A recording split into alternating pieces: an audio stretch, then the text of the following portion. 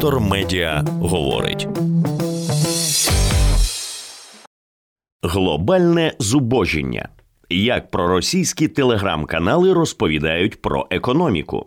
Автор Олексій Півторак.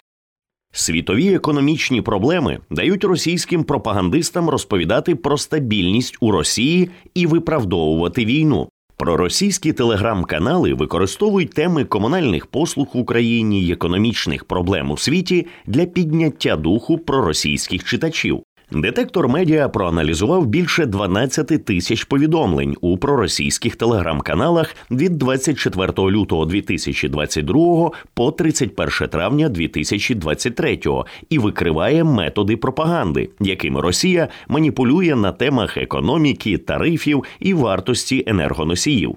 Суперечки про ціни комунальних послуг чи Міжнародний валютний фонд, який буцімто змушує Україну продавати родючі ґрунти, були чи не обов'язковим елементом ток-шоу до широкомасштабного вторгнення росіян.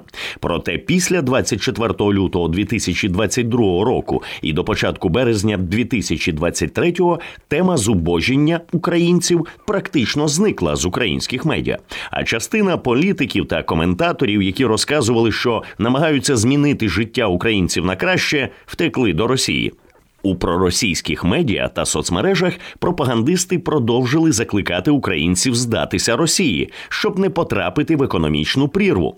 Від 24 лютого 2022 до 31 травня 2023 року пошук, за словами в інструменті компанії Телезіп Mantis Analytics, видав 12 200 постів у 253 із 311 пропагандистських телеграм-каналів, про які ми писали в дослідженні «Кремлівська гідра». 300 телеграм-каналів, які отруюють український інфопростір. Тобто, в середньому проросійська телеграм-мережа випускає 26 постів про комунальні послуги на день. Наш пошуковий запит складався із похідних від українських і російських слів: електроенергія, вода, тепло, газ, світло, сміття, комунальні, разом зі словами, які свідчили про потребу оплати за ці послуги: тариф, ціна, вартість, кошт, розцінка. Стан економіки України і комунальні послуги. До широкомасштабного російського вторгнення близько половини товарів, які виготовлялися і продавалися за кордон з України, були не готовими продуктами, а їхніми складниками, які треба було переробити – рудою, зерном тощо. Після широкомасштабного вторгнення росіян, блокування морських портів України, знищення нафтопереробних заводів, бомбардування електростанцій і ліній передач, вимушеної міграції українців, у 2022 році економіка України скоротилася на 29,1%. Про це свідчать дані зміни валового внутрішнього продукту України від Державної служби статистики. Якщо порівнювати ціни 2022 року із цінами 2021, то, за інформацією Держстату, вони виросли більше ніж на 26%. Тоді як із 2016 року інфляція за рік не перевищувала 15%. За оцінками Національного банку України, наведеними в інфляційному звіті за квітень 2023 року, реальна заробітна плата в Україні за минулий рік в середньому зменшилася на 11,4%, що свідчить про зменшення рівня заможності українців у минулому році. Як свідчать дані Держстату, за 2022 рік найбільше виросли ціни на транспорт – майже 43%, на їжу – більше 34%, а також на предмети побутового вжитку і техніку – 26,5%. Комунальні послуги за цей час стали дорожчими лише на 6%, а вартість електроенергії, газу і гарячої води майже не змінилась. У серпні 2022 року парламент і уряд заборонили підвищувати ціни на розподіл газу, теплову енергію, їхнє постачання і зобов'язалися компенсувати із державного бюджету різницю в тарифах виробникам.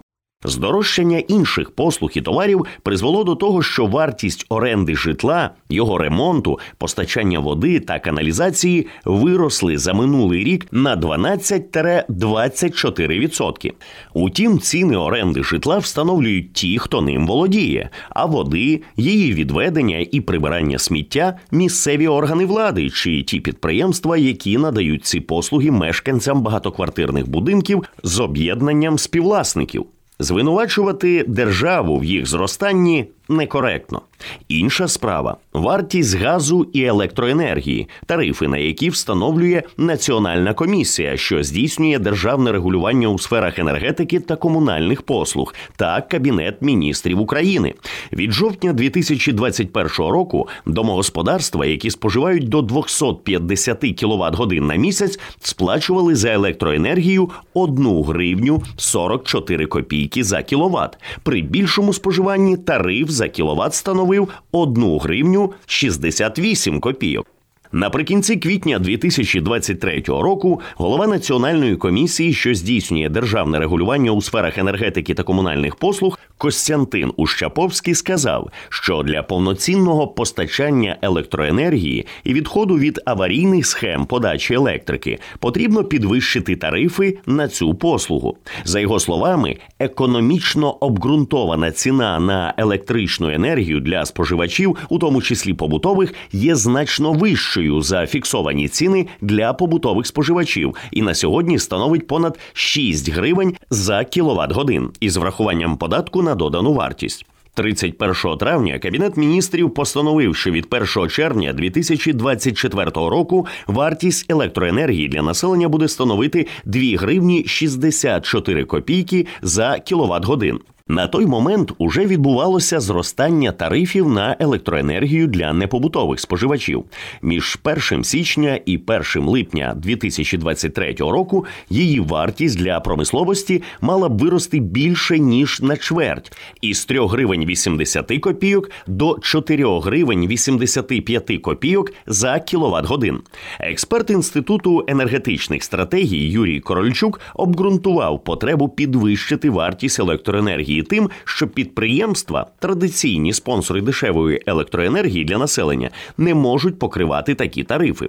Адже через воєнні дії відбулося падіння промислового виробництва і прибутків виробників електроенергії, державних підприємств «Енергоатом» та «Укргідроенерго», а частина теплових електростанцій або зруйновані, або ж потребують ремонту. За даними Світового банку, у 2022 році ціни у світі загалом виросли на 8,3%. Це був найбільший показник інфляції від 2008 року, коли сталася світова економічна криза. Як пояснив економіст із Міжнародного валютного фонду Філіп Барет, на зростання цін у світі найбільше повпливало збільшення вартості їжі, транспорту та енергетики. Росія є одним із найбільших експортерів газу і нафти, а Україна – продовольства. Санкції проти Росії точно впливають на світову економіку, як і блокування росіянами українських портів на ціну харчових продуктів.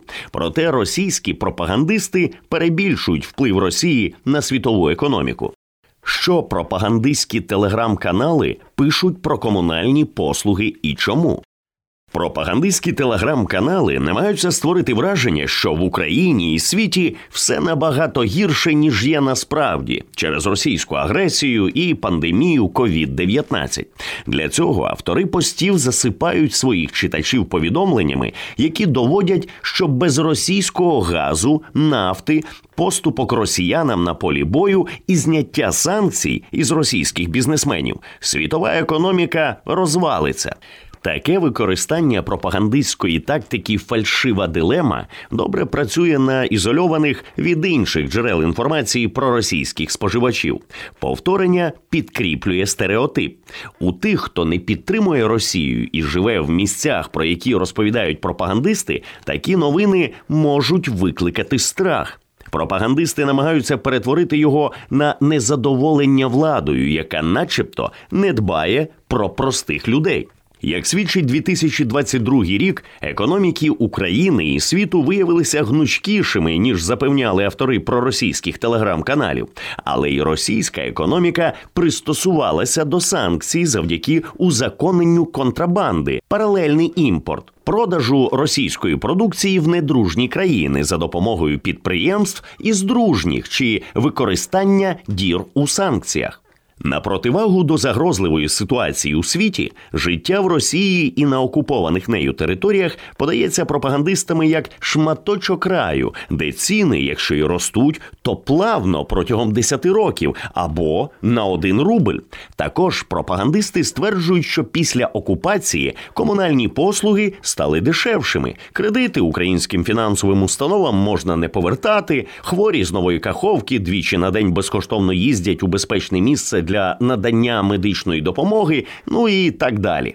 Такі повідомлення є прикладами пропагандистської тактики бомбардування любов'ю. Вони покликані створити враження, ніби Росія діє виключно з людяних мотивів. Довіра до таких новин неможлива без прийняття за правду великої брехні про українських нацистів. Звичайного виправдання, чому Росія знову порушила міжнародне право і знову окупувала територію іншої країни. У пропагандистських телеграм-каналах, із дописами яких ми працювали, пости про комунальні послуги і економіку почали виникати аж на початку березня 2022-го, коли гасло про «Київ за 3 дні» спростував опір Сил оборони України. Тоді росіянам довелося пояснювати затягування бойових дій і реагувати на санкції, які регулярно накладали на їхні підприємства і громадян, а також комунікувати переваги окупаційного режиму для жителів громад, які вони захопили. Серед 20 організацій, територій і осіб, яких найчастіше згадували у проросійських телеграм-каналах, є 3 окуповані Росією топоніми України – Донбас, Донецьк, Маріуполь, а також вигадані росіянами ДНР і ЛНР. На прикладі тимчасово окупованих територій через багаторазове повторення пропагандисти намагаються закріпити враження, що Росію підтримувати вигідно, адже з нею нібито приходить порядок і падають ціни. Коли у пропагандистських телеграм-каналах пишуть про території, які росіянам не вдалося окупувати, то публікують залякування і бомбардують версіями про те, які біди чекають на Україну. Ось таке повідомлення в липні 2022-го опублікував проросійський новинний телеграм-канал. Фінансові проблеми в Україні вказують, що восени економіка піде у круте піке та дефолтує. Схожі повідомлення пропагандистські телеграм-канали публікували і про інші держави, з метою показати місцеву владу корумпованою, непослідовною, такою, що не дбає про людей. Наприклад, наприкінці літа і восени 2022 року про Молдову писали, що там почались мітинги і протестувальники у Кишиневі принесли купу кізяків до президентського палацу. Як розповіли учасники акції, ними опалюють будинки у селах Молдови. Присутні скандують «Маю санду на кізяк».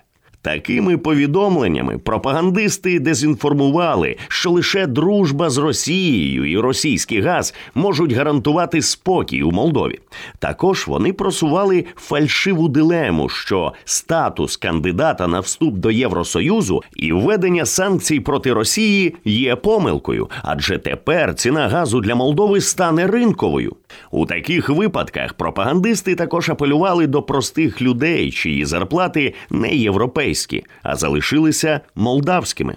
Схожі повідомлення про те, що, наприклад, санкції на Росію через вторгнення в Україну невигідно, пропагандисти ілюстрували протестами в інших державах – Італії, Португалії, Франції, Південній Африці, Лівії, Шрі-Ланці тощо. Найбільше їх було щодо країн Європейського Союзу. Під кінець 2022 року пропагандисти розповідали читачам про заходи економії у зв'язку зі здорожчанням енергоносіїв у європейських країнах.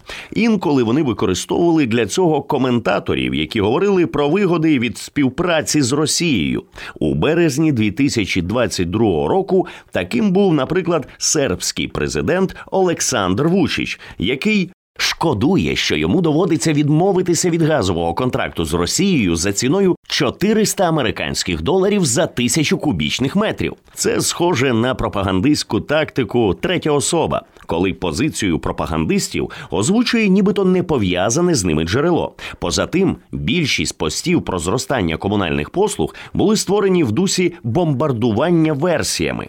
Незабаром газ буде по $4000, а нафта по $200. Або більш розмитими формулюваннями, що найближчими днями з ціною на газ у Європі буде дуже цікаво.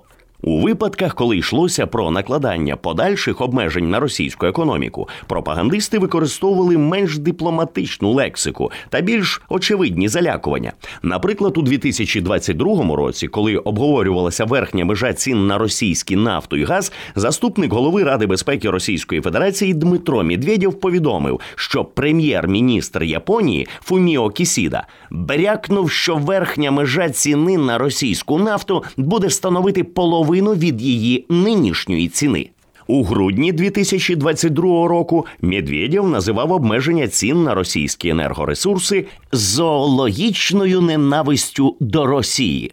Росіяни вдаються до прирівнювання економічних засобів тиску на них із намаганням знищити російський народ, про що аналітики і аналітикині детектора медіа розповіли в дослідженні «Етноцид угорців та єврейська змова. Російська дезінформація щодо національних спільнот у соціальних мережах», яке вийшло наприкінці травня 2023 року.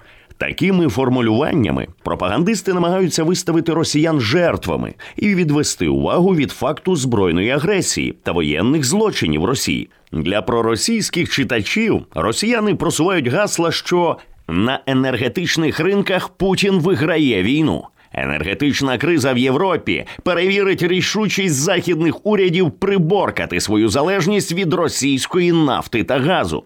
Зима 2022-2023 року закінчилася. Пропагандисти, які в червні 2022 запевняли, що європейці ризикують замерзнути, а Росія невразлива до санкцій, виявились неправими. Російська редакція Forbes повідомила, що через санкції за перші 5 місяців 2023 року російський бюджет втратив половину надходжень від експорту газу, порівняно із першими 5 місяцями 2022.